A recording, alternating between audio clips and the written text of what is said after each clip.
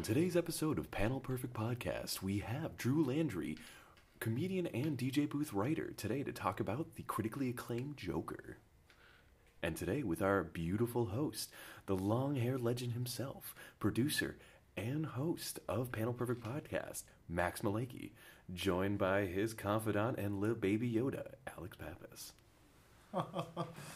Pappas does look kind of like Baby Yoda right now, especially because he's in a very low chair. You can't see this at home, but... You got a great radio voice, by the way. Why, thank While you. listening to it, I was just like in a trance. I was like, Oh, yeah.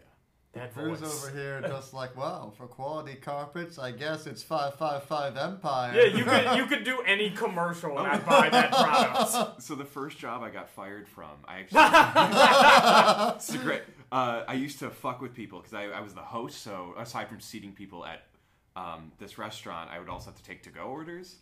And, you know, as any food service employee does, gains a strong resentment for just people. So Just humanity in general. So I started answering the phone as, "Hi, and thank you for calling Old Chicago Eden Prairie. If you'd like to make a reservation, please say reservation. If you'd like to order takeout, please order takeout." And then they would just be like, reservation. That will be one double-deckeroni. And then, like, see how long it could go. And I did it for fucking months until, That's incredible. And then an online review came up, like, love the food, but their online order, or their over-the-phone ordering system is just atrocious. Like, what are they talking about? You're like, I have no idea what they're talking about. Yeah, I was like, I have no idea. But then they would fucking just like, God damn it, fucking operator, God damn it. I'm like, I'm sorry, I didn't quite get that. Let me get you to Did one you of say our... reservation? Yeah, did you say double-deckeroni? You now have 2 double-deckeronis in your shopping cart. Would you like to check out or add another double-deckeroni?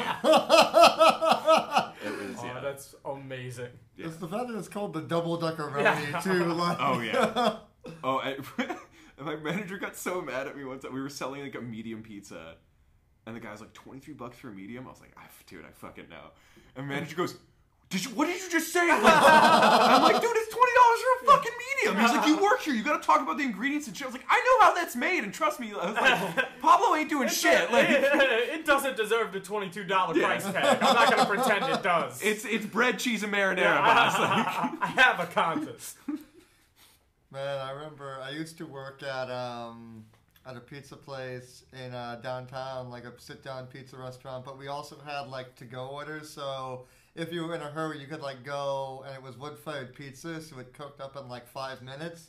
And you could just, like, order and wait for your pizza. And some people would try to be cute and put in, like, fake names. oh, yeah. And I would always play around with it. I'd be like, yeah, I got a medium cheese for Luke Skywalker. Luke Skywalker right here. Luke, this is your pizza. Is there Obi-Wan Kenobi one to help him out here? It's our only hope at this point. Until we get this guy's pizza. Got a large gluten-free for Batman. Batman, Gotham needs you. It may not be the pizza you ordered, but it's the one you deserve. And after the Batman, you're like, I got a pizza from Martha, and Batman's like, why did you say that? I always wanted to go to the Argonne Ballroom in Chicago, like just get a fucking Uber Black and just like dress to the nines, like super long coat, shooting club. Just have like this limo pull up to the Argonne Theater, drop 2 roses, and get back in the car.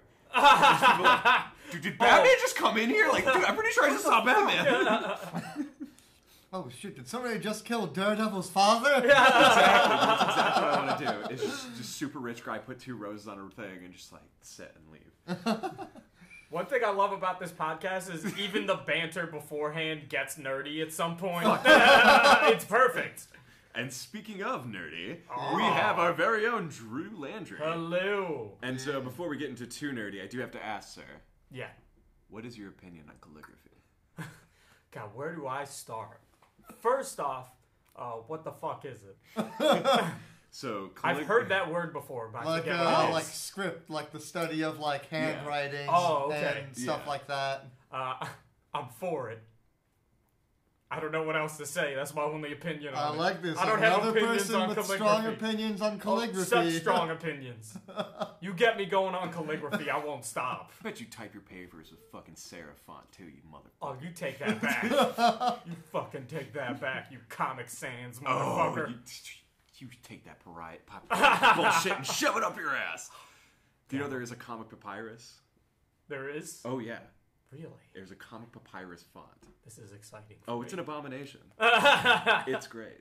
Alex, have you been listening to that calligraphy podcast that stole our name again? No.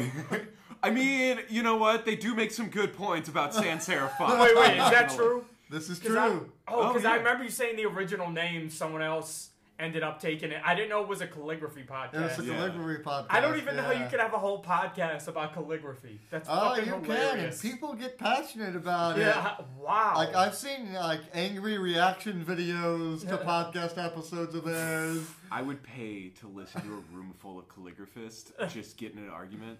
Like, bitch, I bet you use Micron. You shut your whore mouth! Yeah. Well, I picture them debating it the way people would debate movies or music or whatever. Like they're snobs that think, Times New Roman is overrated. Yeah. I would never be caught dead using Helvetica. I'm not for one of these puff pieces on Facebook of writing beautiful with a fucking glue stick. Fuck these guys. Fucking posers. These hacks. Yeah, these are not even purists. Fucking hacks. Yeah. Where's the respect for the tools? Oh, God, that's great. I had no idea. Some asshole with a light bright thinks he's better than me? Fuck yeah. No, what was that called? Do you guys remember? I would never. It was always Light a TV. Bright? The Light Bright. I mean, so the Light Bright was like. Oh, you're talking about the Etch-a-Sketch? Not the Etch-a-Sketch. I like where you guys are going with this though, because this is in the category. It was like a black. It was like black, and then you would take like a piece of plastic and like fucking run it over and it'd be all rainbow. I don't remember the name of it, but I can totally picture yeah. that. I remember it. Yeah. A more clever person would have said that. Well, that's a great segue into the second question we ask everyone on this show. So, Drew, what's kind of your history with comic books? Is there like a time you remember, like, I love these, or like a particular series that like got you into it? I just remember loving superheroes as a kid, so being big into comic books and begging my parents to take me to the comic book shop. And tell me if you agree with this. One thing I distinctly remember when I would go a lot, when it was like my favorite place, don't comic book shops have a very specific smell? Yes. They do. Like a very specific smell. Yes. And you just walk in, you're like, this is home. Yeah. But I was big into them as a kid and a teenager. I don't read as many comics as I used to, but I'm still big on comic book movies. I still love all that stuff. See, I haven't actually read comics in years, but I'm just a big fan of that, that whole culture. No, yeah, it's crazy, like, the point about the smell, because, yeah, and it's like they have different smells for different rooms. Like, yeah. I remember back when I used to live in Chicago, there was a local shop called Graham Cracker Comics, and they had two floors, actually. They had the main floor, and they had the basements at the Lakeview location. I was about to say, I was like, which? Yeah, I was like, I don't know that one. Not the downtown one. Me and Pappas totally did not live in the same neighborhood back in the day. Yeah, no, like the main floor was where they had all the new comics, and it smelled, like a bookstore. Like you could smell like the paper and the ink, all nice and fresh. But then if you went down to the basement, like definitely smelled like old comics, like nice and musty. Yeah, I guess it's the smell of a lot of paper. I don't know. It's that, and then like the plastic. I just feel like I think all the paper and the plastic it just creates holds that essence. And a very unique smell. See, the Yankee Candle needs to make the back issue room fucking. But it's funny, like when I've been at conventions like selling books, I know I'm talking to a true comic book fan when they take the moment and like don't even care that I'm talking to them and just. Yeah. Get like a real good fucking whiff of that spine. I'm like, I know I'm talking to her. That's good shit. This guy's about that life. Yeah. Oh my god, I love it. They're just chasing that high. Yeah. So was there ever do you remember like a storyline that really stuck out and you ever like go back to like when you think about it, or like was there ever like a run or? Let me think. I distinctly remember, but I don't remember a lot of details. I remember being huge into Thor as a kid. Interesting.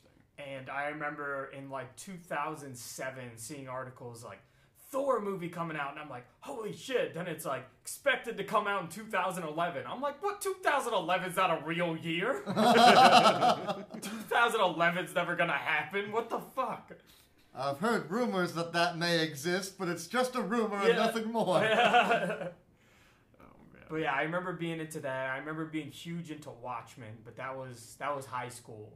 That was like a year before the movie came out. And I was a big fan of 300, the movie. Never read the comic book, and all my friends are like, no, he's making a Watchmen movie. Have you read Watchmen? I'm like, not yet. He's like, dude, fucking read Watchmen. So I was obsessed with Watchmen for a while. Like the movie, too. Yeah. I still haven't seen the show. I've heard it's amazing. I gotta watch it. You, me both. But yeah, I love the graphic novel. Love the movie. But, did you read the articles? There were some parts of the graphic novel I skipped. I'm gonna be honest. I don't blame you. I was about to say, if I reading that shit in high school, I was like, fuck extra reading. It's a masterpiece with some skippable parts. It's got some fat. If what's his name, Alan Moore? Yeah. If he was a stand-up comic, people would be like, trim the fat, trim the setup.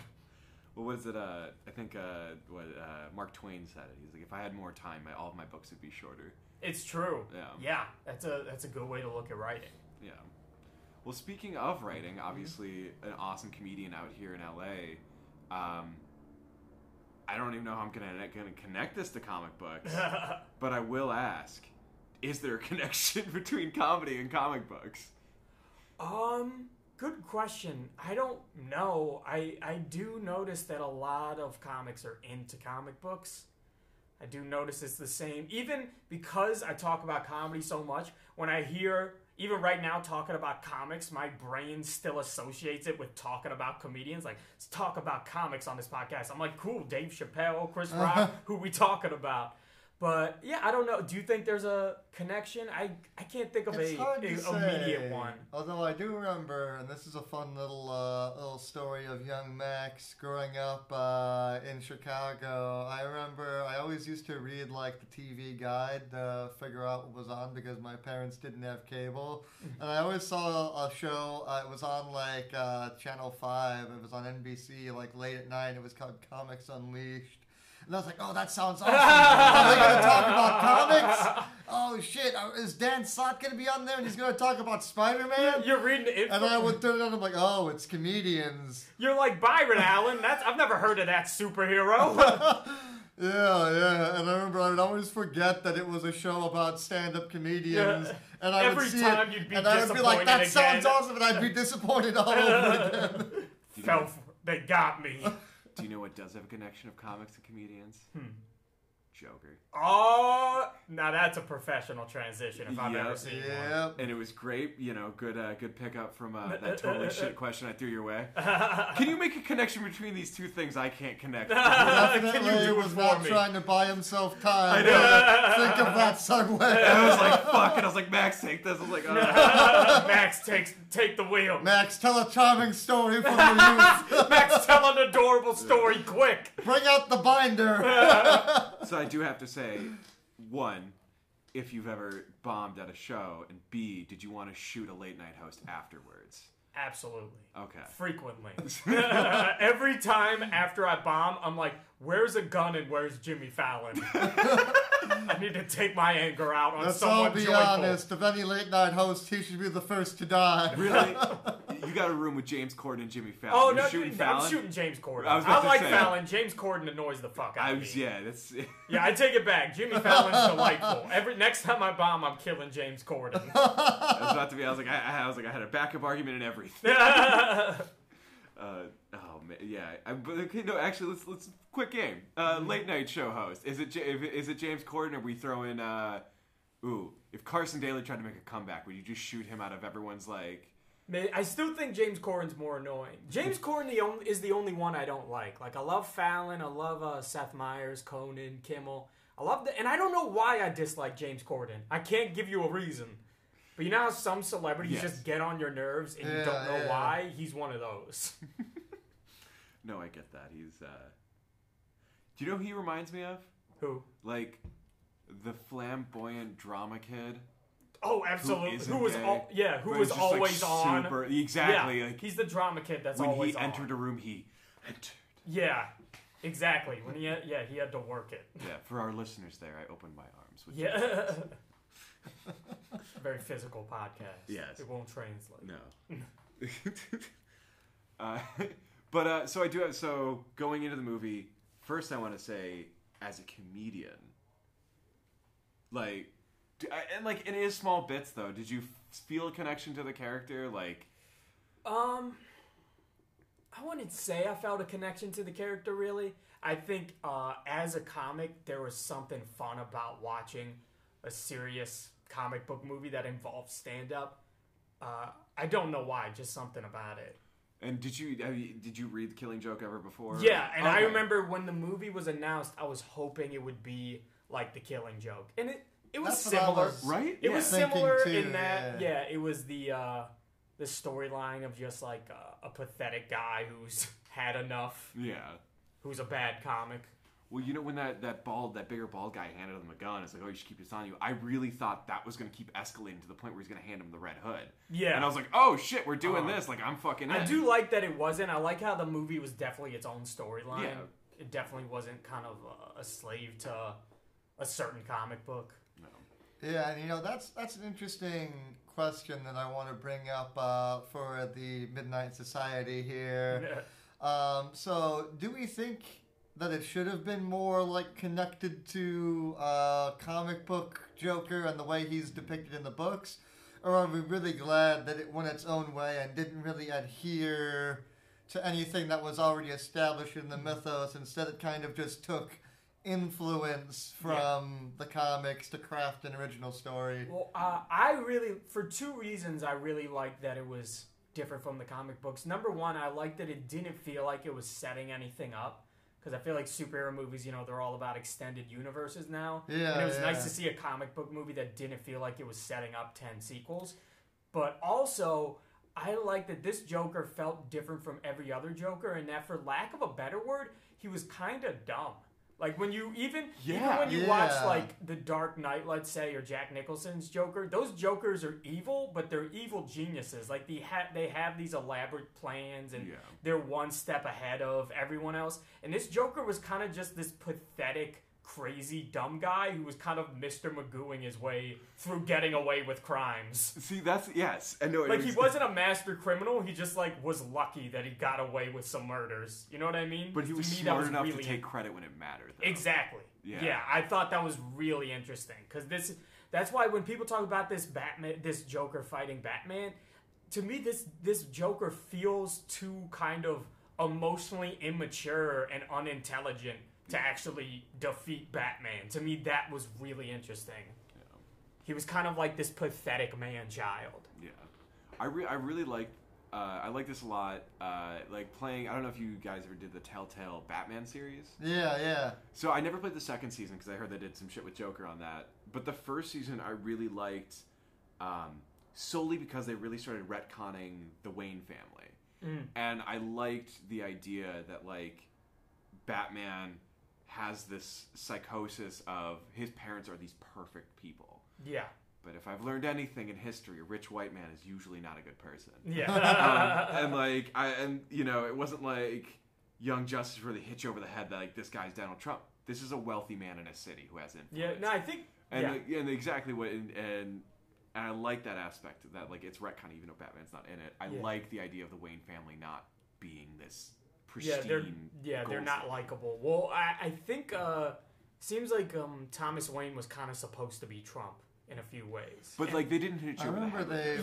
they said that he's supposed to be Trump. It was the right amount. It wasn't, like, too over the top. Yeah. It wasn't, like, them trying to be obvious. Yeah. There's no scene where he's, like, putting on bronzer. Yeah, and he's like, we're going to make Gotham great again. It's going to be great. It's going to be great. I have the best son. Yeah. Tremendous son. But he's like... Yeah, he's like if this he was ass. a nice son, I'd probably have sex with him. He's this asshole billionaire who wants to run for office, and he's saying, "I'm the only one that can save you." Like, yeah, that was definitely very. You could tell it was supposed to be Trump. I read this really good article. I can't remember where, but it was really cool in that it was talking about how each movie Joker, other than Jared Leto, because fuck Jared Leto's Joker, but was representative of the time they were in that Jack Nicholson's Joker was perfect for the Reagan era because he was this materialistic gangster that loved money and just loved materialistic things. Yeah. And Heath Ledger's Joker was for post 9/11 anxiety because he was this essentially a domestic terrorist that couldn't be reasoned with or understood. And how this Joker is perfect for the Trump era because he's just this crazy white man incel type who just feels entitled to more and goes crazy. And I thought that was kind of spot on.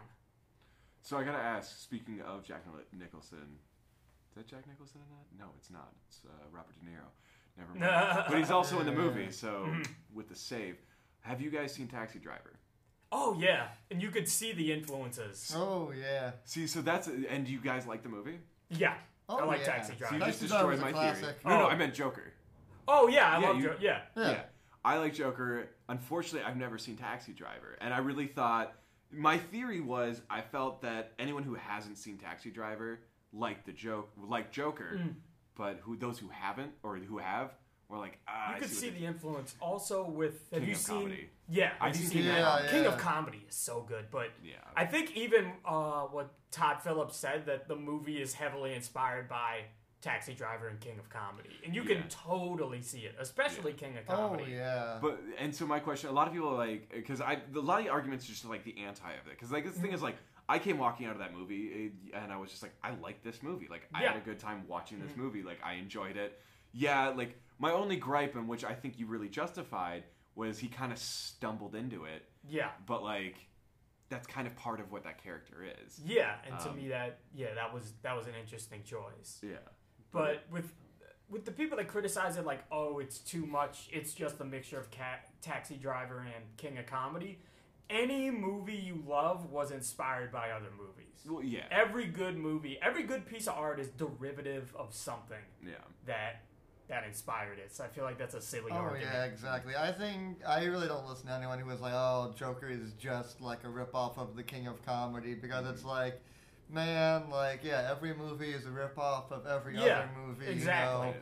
Technically, I think the only reason you're saying that is you're trying to like feel good about yourself and being like, oh, I know what the King of Comedy is. I know film. So I gotta add, so one thing, and I think I made the connection, but I'm assuming Taxi Driver also has is American Psycho for me a lot. I saw that a little bit. Yeah, and it might just be obviously the obvious parallel of we're watching scenes that are happening in his psyche but aren't actually happening. Exactly. Yeah. I got that a little bit. Is that Taxi Driver? Does he have any? I know he goes a little insane towards the end, but I don't think he starts. If I haven't seen it in a while, if I remember right, yeah, he goes insane, but I think everything that happens in the movie really happened in Taxi Driver. I don't think it was anything that was just in his head. Yeah. I could be wrong. I could be remembering it wrong. But I think everything happens for real. Yeah. Because I felt like that. I love that about American Psycho, where you're in the psyche of the main character. Yeah. And I love, and like that's one thing I really think out of like as far as the structure of this movie handled great was his descent into madness. Oh yeah. I think if you know.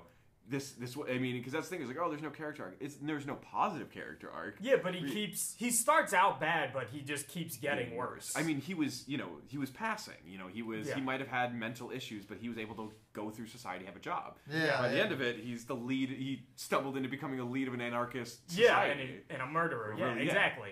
And right, murder. Yeah, that too. It's really interesting. I think that we were just talking about the Killing Joke, because even though this has narratively next to nothing to do with that novel, I think it takes the concept of it and applies it to the Trump era. Mm-hmm. Like, the whole point of the Killing Joke is the Joker saying everyone is just one bad day away from becoming me, and that's exactly what happens to Arthur in the Joker movie. Absolutely. I'm so glad you said that. I was just like, those aren't fucking watching, obviously. I'm just visibly jerking off. I'm sorry. Shower me with your good points. Well, I remember like a year ago, a friend of mine who, to be completely honest, I still think he might have been lying. I'll never know. But he has a job at WB, but I think it's a low job. But he was always bragging about how he'd read scripts early. So he told me he read the Joker script. This was a year ago. And I kind of didn't believe him. But I was like, okay. And he told me it was amazing, and everything he said about it, and it was vague stuff. It wasn't spoilers, but ended up being true, so maybe he did really read it. But I specifically remember asking, my first question was, does it have the one bad day arc? And he says, yeah, it kind of does. Yeah. And I mean, that's the most important thing. Because, like, yeah, everyone's like, oh, you need Red Hood for Killing Joke. It's like, no, you just need one. I would love to see this go into the Killing Joke. Oh, yeah. Obviously, they have to add some storyline. Hopefully, it's not, fucking Batgirl. But, like, adding storylines and elements to it would be interesting. But the issue is, like you said, I don't think this Joker is ever meant to fight Batman. Mm-hmm. But I do love the idea. And they kind of did this with Hush, but it's rather they were the same, they're both orphans in the same orphanage. Yeah. To be half brothers and shit, like, that's just a dark Drake and Josh episode. I found a way. I found a way. But if you open up your mind, it's gonna take some time to read. The rest of the podcast is just us singing that on a loop. Drake and Joker. So I learned this recently. It's not it takes some time. I know. We're still on Drake and Joker. We'll get back to Joker and you in a minute. No, so I used to think for the longest time, it just takes some time to realize. But it takes some time to realign. What the fuck? Because realign line. Stop the podcast. I need time to process this. And it's so funny. Like this, and how I found out was literally a video of Drake Bell like playing it for somebody, and like paying for people at a concert. He goes, guys, I'll only do it if you sing it right. And he goes, just to let you all know, it doesn't take some time to realize. It takes time to realign. Everyone the fuck? Collective mind blow. Everyone storms out of the concert. It's like, I don't know what's real anymore. But I feel like I'm standing on the broken shards of my life, and they're cutting my feet. But I feel like this is the like our generation's versions of like the Good Time theme song, where no one knew what "Hanging in a Jury" was, but like they all sang it. But like it's just like. God, that's crazy. See, that's another thing. I want to see a Joker remake where he goes crazy because of that. Because of Drake and Josh. He sees a Drake and Josh episode. He's like, Bruce! You want to know how I got these scars? Nickelodeon Studios, 2005. Well, he's just like, that story's a lie. You call me a liar? I'm not calling you a truther.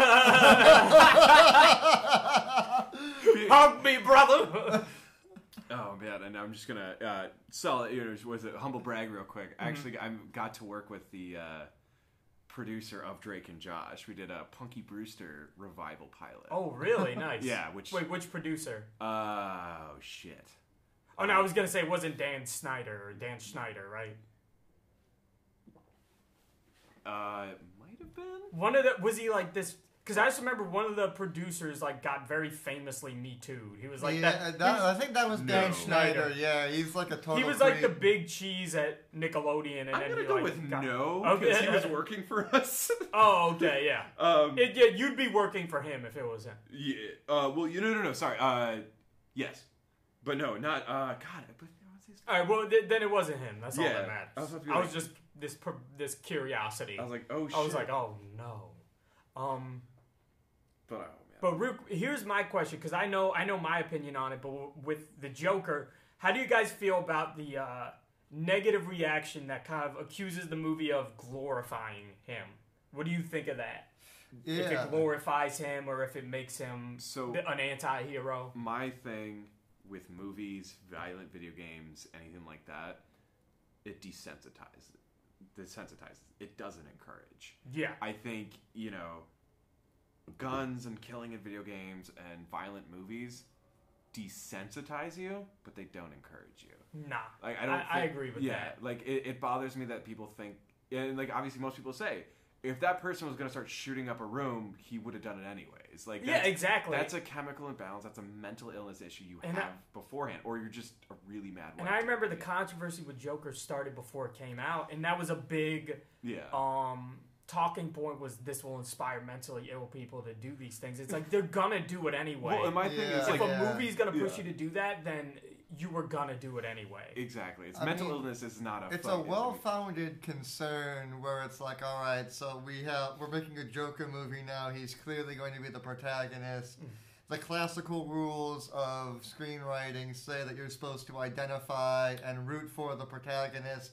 I know if the protagonist is a brutal serial killer who dresses up like a clown, is that the kind of person we want to be vilifying? It's the same way people get uncomfortable about, documentaries about like Ted Bundy, where people keep talking about how like hot and charismatic he is, and it's What like, a man, sexy guy. why are you guys all thirsty for Ted Bundy? Like, Have you he was seen a horrible him? serial killer, yeah.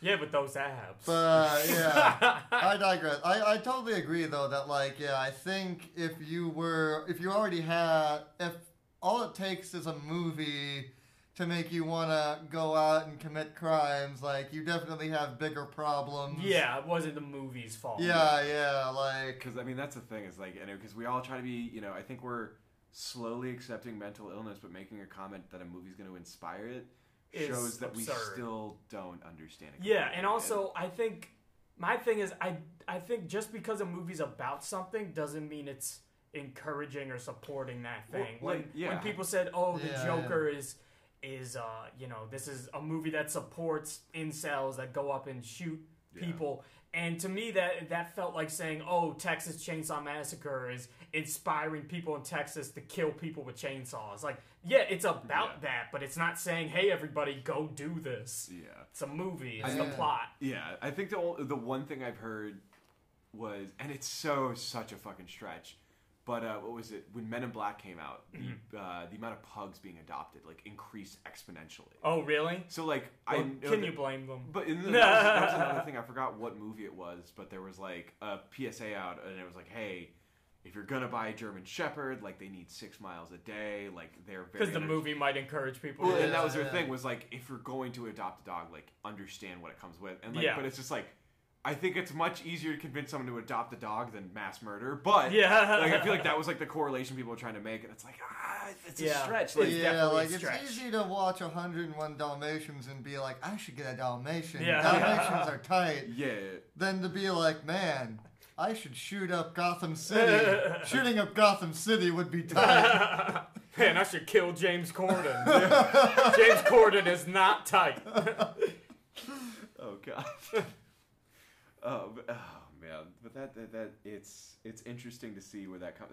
But my always point has always been like, well, when American History X came out, how many fucking skinheads started coming out of the ground? Like, Yeah. that didn't inspire shit, because it's like, you will get raped if you kill people. Like, Yeah. like, You'll get raped in prison. you're going to Yeah. get raped. I don't Well, care. Who also, you are. when I watched The Joker, we can spoil shit, right? yeah, nothing about I'm it, putting and it's been a out- spoiler warning on this. Oh, but okay, I think perfect. Well, I think everyone- everyone has seen it, but First, thank who's you gonna for listen to listening. this is and gonna like, have seen it. it's rare enough for who's listening to this, but to find someone who's listening to this and hasn't seen the Joker, it's like, wow, you're not even in our market. bro, like your effort alone to find us is, If there I'm is somebody impressed. listening to this right now that started this episode thinking, I'm unsold on this Joker movie, let's hear the boys pitch it to me. Yeah. We're sorry. If you're still listening and did not turn us off yeah. the second we mentioned spoilers, We're sorry if you're a James Corden fan. Also, he Yeah. seems wonderful. Yeah. But please tweet at us. but fuck, what was I gonna If say? history's ever taught. Oh, I was gonna say, when I was watching the movie, like, nothing about it to me felt like it was glorifying him or making him seem like a.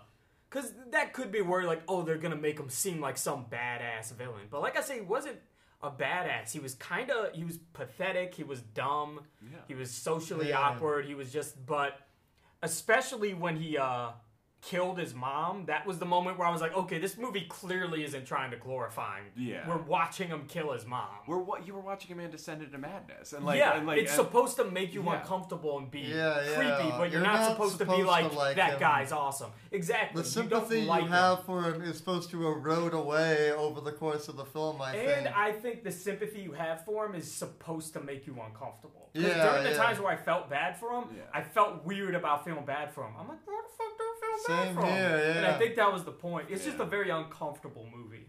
And here's the thing too that I was just thinking about. Like, a lot of people were like, "Oh, this movie is going to inspire, incels to shoot up things." But I think it's almost like the opposite. Like, this movie is trying to examine how a person like that comes into being. You know what I mean? Yeah, exactly. Like, what are the conditions, both at home and in society that would drive somebody to a place like that? Like, I don't think anyone wakes up in the morning and it's like, this would be a great day to shoot up a school. Yeah. Like, It shows what creates there's a person always like a that. slope, yeah. And it's creepy, but I think that's why it's an uncomfortable movie.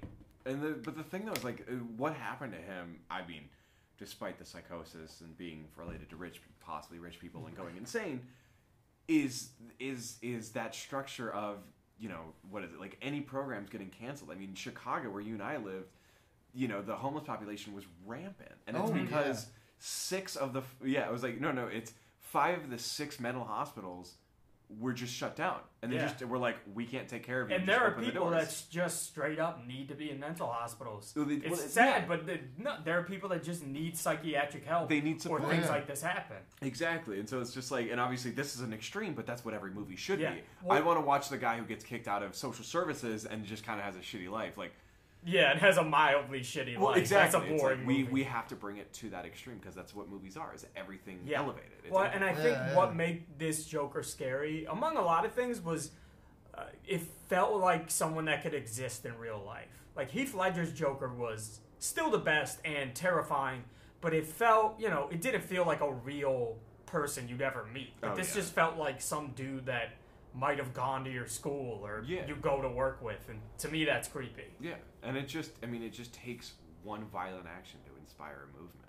Yeah. I mean, we've seen it in history and shit, and this is just playing on that. Oh, yeah. And one point I wanted to make about the violence in the movie, like, I know a lot of people were talking about it, and, it's weird. The violence feels a lot more real in the Joker because it just feels so grounded. Like, exactly. It never felt like stylized violence. Like, but stuff like John Wick or Mortal Kombat, have higher body counts by far. Yeah, but they don't feel as violent. They don't feel as violent because all the violence is super cartoony. Like, it's almost laughable and stuff like Mortal Kombat. Yeah, they have stuff like ripping the guy's spine out or tearing the person's head off and using it as a puppet. Like, that's almost, it's cartoony. It's like Looney Tunes levels at that point. But in Joker, it's just single gunshots in empty rooms. Like, people realistically falling over. Yeah, it was super creepy. And the closer it gets to reality, the more uncomfortable it makes you because you're like, oh, this is not like... I'm going to check out and watch Keanu Reeves be a badass for an hour and a half. This is like, holy shit, this could happen like tomorrow. Yeah, absolutely. Oh, yeah. I mean, and like, it's kind of that uncanny valley, obviously, instead of seeing a face, but something's just close enough to real. And it's not. What were your theories in the movie about what was real and what wasn't? I don't think any of it was real. I think the joke that she wouldn't get was that whole movie. I like that theory. I don't know what I believe, but that's an awesome theory. The one theory I have is if some of it is real, I do think the part at the end where he's standing on top of the cop car and it's kind of this Christ imagery and everyone's cheering him on, I think that definitely didn't happen. Yeah. Oh, yeah. I think that was in his head and him like immortalizing himself that he's this badass now. Well, and one thing I noticed, obviously we know the date was fake with the one chick, because obviously... But, and I gotta watch the movie again. I've been playing, and you've seen it a couple times now. The guy who introduces him on the mic, I'm pretty sure, but he just might be another black dude with a beard, is the guy at the diner they go to after. Oh, wow. I don't know. I gotta rewatch it. Because I thought it was the same dude. If so, that's brilliant. And I think so, but obviously, like... It's either a brilliant movie or we're racist. We're about to find out. It's probably because I'm racist. What's that Avenue Q song? Everyone's just a little bit racist. Well, what's interesting is the comedians in that movie at Gotham Comedy Club are real comics. Yeah. It's Sam Morrill and Gary Goldman. Yeah.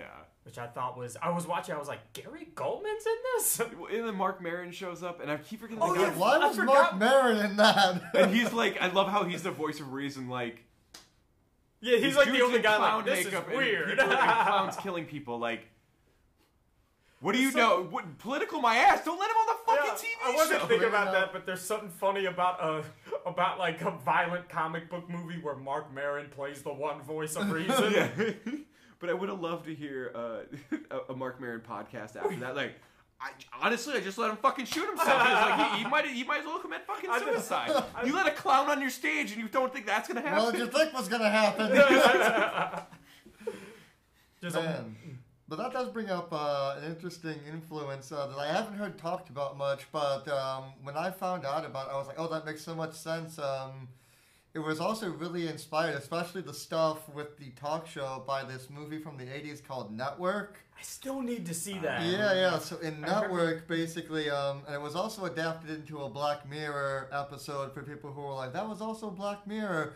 But, so there's a host of a news show, and he has a breakdown on air, and he just loses it, and he starts railing off about his bosses. He's like, this is a vapid network. We don't talk about the news. We don't talk about the issues. All we care about is making money, and I'm sick, and I'm tired of it. And he becomes, like, super popular based on having this breakdown. And instead of getting fired, they go, we want you to have your own show, and you just rant about stuff all the time. And so this guy just goes on TV every night, and he rants about the system and corruption and how, like, greedy his bosses are. And then the camera's cut. No, they show all of it because he is the highest rated show on the network. Yeah, I've heard that's a really So good by movie. calling them out, he is making them, millions upon millions of dollars. And you can definitely see the influence of that, in the Joker movie where they're like, yeah, we're going to put this guy on TV because, he did the 80s equivalent of going viral. Now, Yeah. I don't know what kind of fucking comedy club in the 80s tapes your set and sends it to local Tapes late your night open hosts. mic set. But, yeah, regardless, like, I think that's a really interesting idea to put in there. And, yeah, Network, man, that's like an underrated classic, I think. Like, I gotta go watch Network now, I think. I really want to watch it. Well, Yeah. Have you seen 15 Million Credits? Or Yeah. I love That's the Black Mirror episode, yeah. I fucking love that episode. I just love Black Same Mirror. basic premise, different execution. Oh, Yeah. yeah. Everything's a rip-off of everything. I know, it's all That's coming bad. full circle. Yeah. But I remember showing, and this is kind of on a tangent, but I remember showing my students that opening scene, or the opening scenes, and if you notice, they don't say a single word of dialogue when they establish that whole world. It's brilliant. And it's just like, that is, that's Black Mirror. Every first 10, 15 minutes is introducing you to this world and the rules. And Yeah, that's, and really seamlessly. Oh, I know. And that was, and that's the one thing with, oh man, like you guys said with like realistic deaths, it was, the rules are very obviously real life. And I always feel like every movie, especially a superhero movie or comic book movie, however you want to call it, has to establish rules. Yeah. Or any sci-fi movie Yeah. also. Because there's things where it's just like, you can be way too strong. Yeah. And it's like, if you've never, and like, yeah. Which so obviously, like, I feel like this was a pickup shot, is him walking into that club and looking up at the TV to establish that they record. tape, yeah. Yeah. Smart. My friend said something interesting, and I agree with him. So after he shoots Robert De Niro, and he, like, walks up to the camera and goes, that's life, and then the screen goes fuzzy and please stand by. My friend, it was Grant actually, said they should have ended the movie right there. And I'm like, that would have been fucking awesome. Because that would have been such a jarring ending. If I was watching the movie and it ended right there, I would have been like, what the fuck? That would have been a great ending. That would have been a great I ending. do love the ending they have where it makes you question that it was all made up. Yeah. But I just love him running around. It is just. It's classic Joker, Yeah. but also Well, like- totally in character Yeah, well- for this version of him too. It's just running around in an insane asylum, like, but having fun with it. yeah, well, Sinatra plays. Exactly. It's just, that's life. That's all that people say. I will say also, the scene with the midget not being able to open the lock was like so because it's not that funny of a movie until then. So I was dying. And I felt do you know so what bad happens about right it. before that scene? Yeah, he kills his other friend. Wait. Yeah, no, there you was a talking scene about- where his coworkers come, the little person, I forget his name, and then the other guy, the bald right guy. before yeah. that whole debacle, that's when he realizes, he's like, I'm in a comedy. He says that line that you get. Yeah. And then we literally watched I the didn't even, funniest fucking moment in the movie.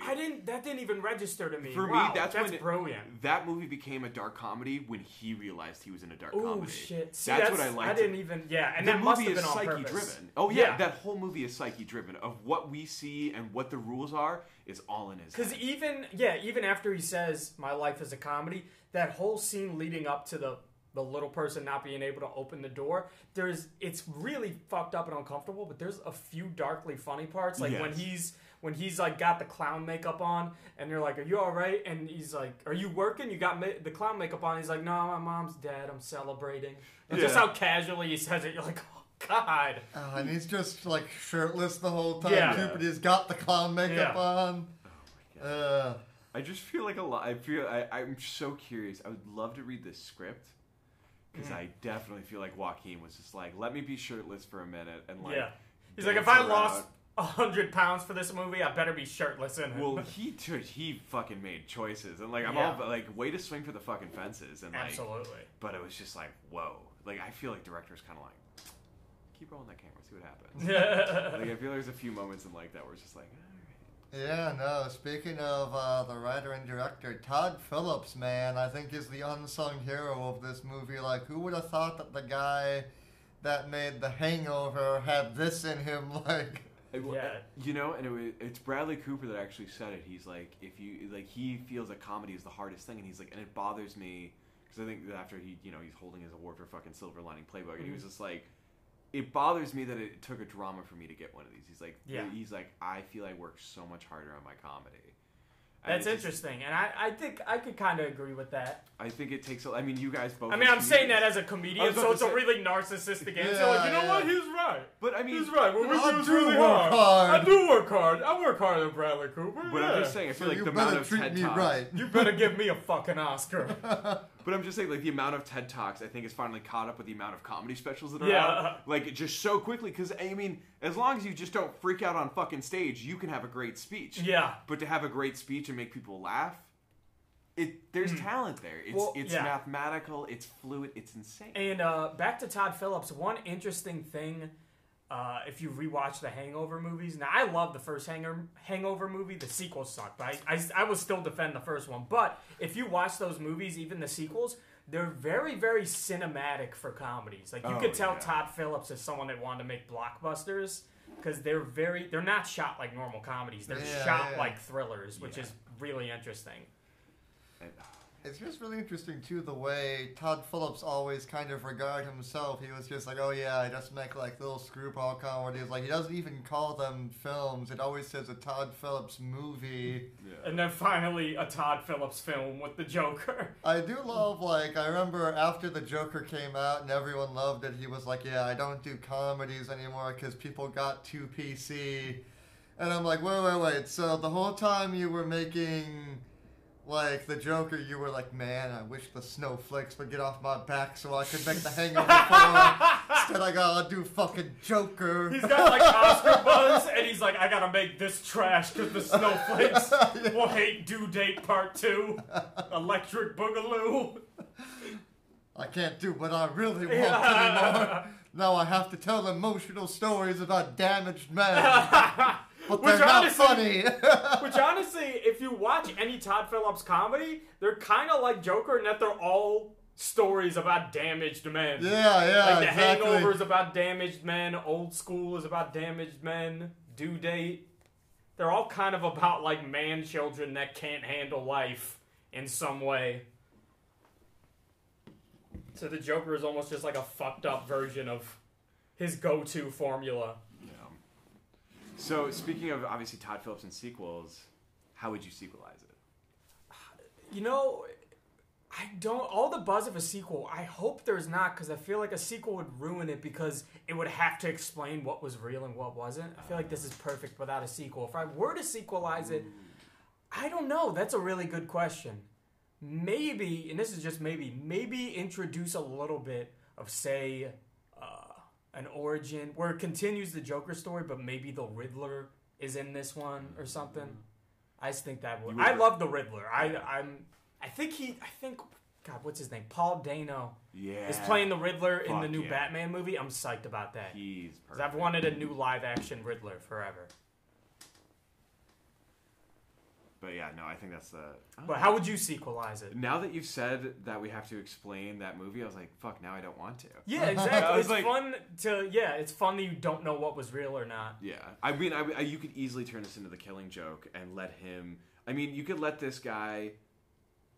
Because, man, it would be hard. Yeah. Because you really need to... Like, they need to have an established relationship, but I think he would be the one who could stumble into Barbara Gordon's office, not even knowing who she is, and just shoot her to kill her spine, and not know, and then Batman's holding him like, why? He's like, because you're just me. Like, but then again, I don't know if people want to watch him, like you said, Mr. Magoo, his way through a movie. Yeah. But, yeah, I think they could do a good job with the sequel if they make one, but... I think you can tell when you watch it that they weren't planning on a sequel. They definitely weren't planning on it. And it just works on its own. I would be down for a sequel. Like, yeah, you would have to, like, explain it, but that's kind of the burden of every sequel. Like, it has to continue what the original started. You know, some movies, I think, actually are brought down a peg just by being sequels. You know what I mean? Just they don't have... the freshness of the first movie, like they can't use the mystique and the mystery that the first movie had. That being said, I enjoyed Joaquin Phoenix's portrayal a lot, and I like the world they built it in. You know, I know some people say that the scene where Thomas and Martha Wayne die is a little on the nose and tacked on. I thought that was a little on the nose. I actually liked it. I was like, oh, that's fun enough to kind of tie this more into the Batman. Yeah. But if we get more one-shots like this, I'm all in. Yeah. Because that's the thing is, if rather than a sequel, if this inspires more one-shot stories for them to... Absolutely. Because, I mean, look at DC Inc. now. Like, they've got... And so this is a whole new series I've just started looking at. Like, you've got... Catwoman as a teenager facing depression now and shit, and they're really trying to with this whole new series of let's take our characters and ground them now and let's give them mental illness. I don't know what this is but it's an interesting way to do it. It's you know what I would love to see if they did it right would be a Joker-esque origin movie about Lex Luthor, because I feel like there's so much you could do with that. Evil rich white man origin story. I feel like that's perfect for this time because I think what's super interesting. Did you guys see the? This is slightly off topic, but we'll get back in a second. You guys see the Wonder Woman trailer? Not yet. Oh man, I am very excited for it. I like that Kristen Wiig is the villain. Yeah. Well, they're also gonna have Pedro Pascal is in it. He's gonna be Maxwell Lord.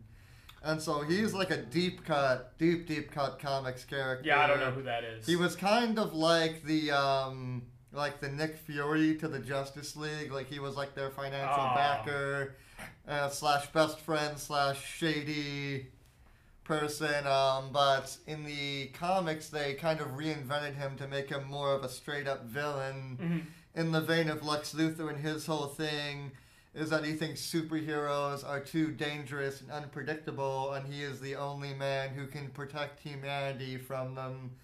And if you put this guy against not Patty Jenkins, she's the director, against Gal Gadot's Wonder Woman in the 80s, that's a really fucking interesting... Is he the villain in it? He's the villain in it, yeah. And Kristen Wiig, who's going to be Cheetah, which makes sense because I like Cheetah as a character. Don't know if she could carry an entire movie. Yeah, I gotta watch the trailer. So yeah, to bring this, I guess, back to Joker, do we have any final thoughts? Do we think that we should see any more stuff with this Joker? If they were gonna bring the Joker back to fight Batman in a new Batman movie, what do you think? Should it be Joaquin Phoenix, or should they cast somebody new and go with a whole new take? If they do that, I think 100% Joaquin Phoenix, just because... Even though I think a sequel could be a bad idea, I think he was so amazing as the Joker that I'd be excited just to see more of him as the Joker. He would need to be a lot more. I'm right there with you. I would love to watch Joaquin Phoenix tell him the joke of the two insane people in the light and the flashlight. I would fucking pay money just for that one scene. But, I also paid money to watch Killing Joke just so I could listen to Kevin Conroy laugh at the end of that. But, I would kill for that scene. But, I don't know. I mean, that's the one thing about this is like, and you really put a nail on the head. Is just like, I feel, because the Joker and Batman are the same person, and it's just this city's fucked up. We have very different executions on how to handle that. Yeah, and that's what I love about it. And it's just like, I would love to do it because I think we'd finally get that moment of like, and people say it like, oh, he's a crazy man in a bat costume. He's a fucking nut job. Like, yeah, we need to acknowledge that. Explore that. Yeah, a movie that really, really acknowledges that Batman's crazy. It's just as fucking crazy, and that's what I love about the joke. It's a joke about two insane people being told to two insane people, and that's what I loved about it. Is we're nuts, and it's that's what I loved, and like that's the beauty of I feel like that story. And it took me a few reads to really like latch onto that idea. But I was like, oh, but I think this series would really show the insane psyche that is Batman. Mm-hmm. So it'd be interesting if they did a trilogy where we watch now young Bruce wake up or grow up in this world of clowns and like this weird movement, and like now your dad, and like I would love for him, and then maybe the third movie, the Joker's like, your dad was an awful fucking person. Like, I don't know who told you, but your dad's a terrible person. Well, like, I knew your father. This just made me think. I think if they did make more Joker movies and involve the Batman, I think the way to make it work would to make this Batman way crazier than the other movie Batmans. Like, to really lean into how fucked up he is and make him clearly unstable. That I think could work. That would be the logical next step. Like, if they were to do a sequel, and I'm sure they're thinking about it because it made so much money at the box office, most profitable R-rated film of all time. But yeah, I think Batman would be the logical next step. Like, just to see him as a foil to Joaquin Phoenix's Joker. Like, you'd probably have to do some sort of tinkering with both characters and possibly the timeline to make it work. But I think it would all be worth it just to see that particular showdown. But I think if because everyone's like, oh, Joaquin Phoenix would be so fucking old. It's like, well, maybe he's finally grown up to start planning, and maybe he's not executing everything. Yeah. But then we finally get that scene between him and the Joker. Like, why are you doing this? He's like, because you just don't get it. Well, maybe how throughout the Joker, he's not really the Joker until the end. Yeah. Maybe in the sequel, Bruce Wayne isn't Batman until the ending. Oh, well, it ends with him becoming Batman. Yeah. That could be cool. Well, then that would be exactly. And like I think, but we just need to watch him go insane for different reasons. And that's the thing is they're both insane. It's just their execution is very fucking different. Exactly. And because him being insane, like going way too hard in like a martial arts or like some just like him not like there is a point of him that he's always fighting because that's what he always says is like when like Dick Grayson's or no when it's Red Hood. Because Jason's like, don't tell me you wouldn't fucking kill him when you had the chance. And he goes, I want to every day. Because that's the hardest battle I fight is not killing him. Mm-hmm. He's like, because if I go there, I'll never go back. And like that's the thing is like, I think he also knows he's just as... Because that's the thing is he's a genius, but he's also fucking nuts. But he might just be smart enough to realize there's a point of no return and I can't go there. And it might not just maybe it's... Because I always thought that like, yo, he's his code. I don't believe the guns. I think it's... I'm going to turn into him if I shoot somebody. And there's something really brilliant and terrifying about that. About the idea that Batman doesn't kill because he knows that if he did, he'd just want to kill more. Like, that's really creepy. I like that. Yeah, it's like, no that's longer... the equivalent of being like, I can't have one beer or I will wake up tomorrow in a pile of Coronas. Yeah, it would need to be that version of Batman. It would need to be the murderous one that's just filled with unstable rage if they put... Batman in a sequel to this. Yeah. I think that would be... Yeah, exactly. We need Batman. That would be excellent. Where Joe Chill's gun is no longer the symbol of crime in Gotham. It's the symbol of his fragile sanity. Mm-hmm. Ooh, I like that. Yeah. Or now, I guess... I don't know if that's still Joe Chill. Obviously, I don't... Joe Chill sounds like the name... he wasn't very chill to begin with. Yeah. I was going to say Joe Chill sounds like the name of an awful SoundCloud rapper. Yo, this is Joe Chill on the mic. Guys, I got a great idea for a rap name. But yeah, no, I think... Oh, man. Yeah. Guys, all right, we're going to go rate this movie now. All right. Let's do it. Well, Joe Chill the movie. Before we wrap it up here, Drew, is there anything you'd like to plug? My articles on the DJ booth. I write comedic rap articles. And, satire articles for this rap site. And follow me on Twitter, Mr. Drew Landry, and... I think that's it. Alright, guys. Well, it's time for us to register Joe Chill, the SoundCloud rapper, and begin doing those hot bars. We will see you kids later. Peace.